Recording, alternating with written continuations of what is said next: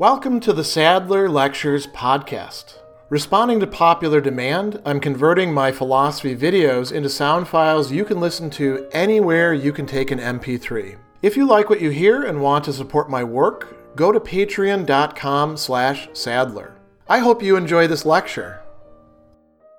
Early on in Politics Book 1, Aristotle provides a long discussion of what it means for human beings to be what he calls political or social animals. That is, animals whose very nature is to be connected with others of their own kind in ways that go beyond the herd, or in the case of other social and political animals, the beehive or the termite colony, things like that. We are political and social animals in a somewhat different way. And one of the sub-discussions of that focuses on a very important distinction between us and the other animals. It has to do with the nature of communication and the implications for the type and range of communication that we are capable of, by opposition to other animals that do communicate with each other, but don't communicate quite the same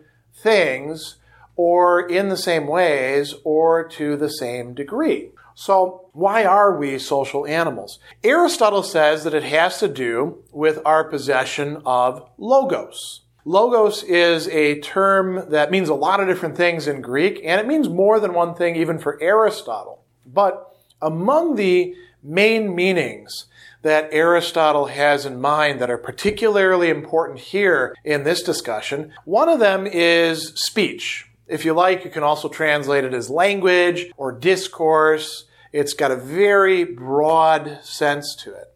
It also means reason. That is the sense of rational faculty, our ability to make sense out of things. And these are intimately connected for Aristotle. We have reason in part because we have the capacity for communication, but we also have something to communicate about, and we communicate in the distinctive ways that we do because we are reasoning beings. So what about other animals? He tells us that other animals, which we have most of our nature in common with, they do in fact possess what he calls voice. And he makes a distinction here between being able to make a sound, phone, or we might think of communicating in other ways.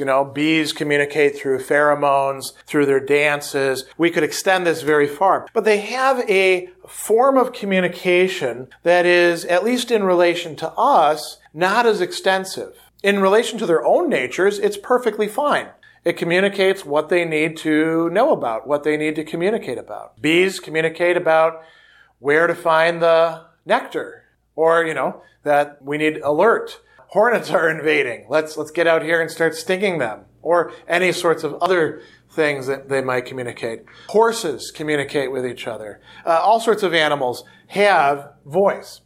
Aristotle says that this permits them to grasp what for human beings are going to be what we can call a certain kind of moral quality. Moral not necessarily in the sense of dealing with morality and ethics, but dealing with a much broader sense of good and bad values. What is it that animals can actually perceive? Pleasure and pain. Aristotle is crystal clear about this. When you do something that hurts an animal, it really does hurt them. It may not hurt them in exactly the same way as it does a human being. Think about insects or fish. They may not feel pain to the extent that an animal with a more higher developed nervous system does, but it is pain.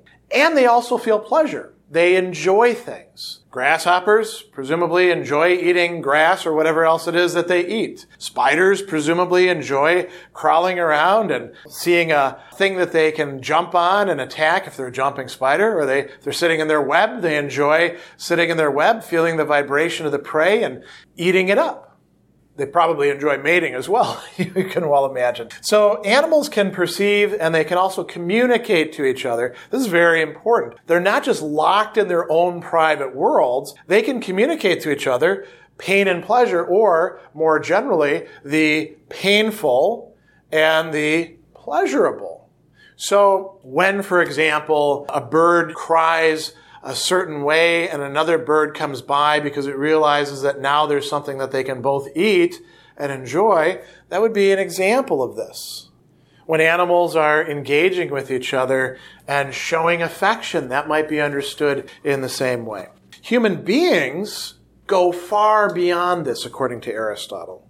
So he says, the mere voice can indicate pain and pleasure. It's possessed by other animals as well. Their nature has been developed so far as to have sensation, perception of what is painful and pleasant, and to signify these to each other. But speech, logos, is designed to indicate other things. What are those other things that speech indicates? Aristotle is not attempting to provide you here with a comprehensive list because he actually uses kai ta ala in the Greek, which is the Greek equivalent of etc. in English. It means and all the others, right? He's just giving us a few prime examples here, and we need to also supply one very important one as we go on with this discussion. But what are these moral values?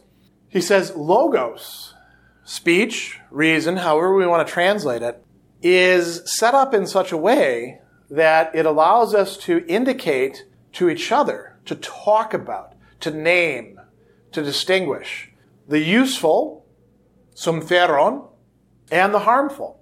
Notice that these are opposites to each other, just as pain and pleasure were, right? All of these things that we're signifying are, in fact, opposed qualities. And we can talk about things in between as well. Something that's partly useful and partly harmful, or neither harmful nor useful. All of those are possibilities for us. We can communicate these to each other. The just, or the right, to dikaion, and the unjust, to adikon, the wrong.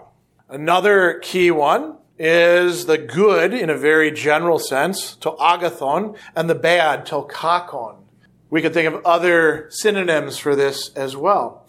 And then Aristotle says, quite famously in this passage, and all the others. So what would all those others include? Well, at the very least, they would include another one that Aristotle and Plato both include in their list of moral qualities whenever they're talking about these sorts of things. And one of these is the kalon, which here I've translated as fair, but also could be translated as noble, also could be translated as beautiful, also could be translated as intrinsically attractive. And then the foul, the aischron, which can also be translated as the ugly, can also be translated as the shameful or the base. There's a number of different ways in which we can talk about that. The Greeks had one single term that they preferred to use, or set of terms, and we have a much larger vocabulary in that way. All of these things, all of these binary oppositions, and the spectrums within, and the distinctions that are possible, are things that we can signify to each other through language. They're also things that we can think about by using logos as well. Aristotle goes even further. Here, he doesn't just talk about us conceiving of these and then talking about them. He says that we perceive them. We have aesthesis, which is the same term that is used for perceiving through the senses other things like tasting the bitterness of the coffee or hearing the beautiful music. Beautiful being kalon, right? So we have on a very basic level, because we are rational or communicative animals, a capacity for a much greater range of differentiation of moral qualities, of values, than do the other animals. We also do perceive the painful and the pleasurable. When we put all of these together, we have a lot that we can talk about. Aristotle goes a little bit further. He says in this passage that it is agreement or community in these values that constitutes human community. So it's not just, for example, agreeing that there is a just and an unjust. It's agreeing what the just and the unjust are. That helps to bind us together. That expresses this essence of ourselves as social animals.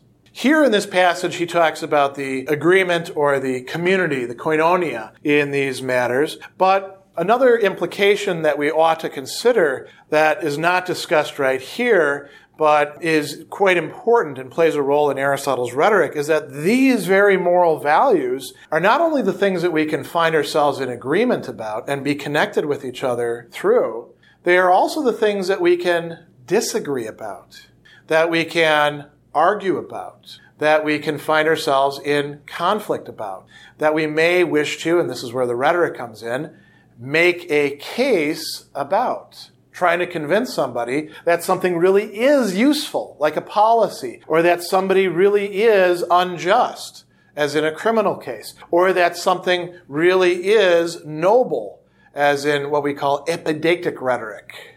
So all of these things are involved in human beings being social animals. There may be some exceptions, people who cannot readily perceive the right and the wrong or the fair and the foul. It may take a lot of work to get our conceptions of these on the right track so we're not just naively reacting.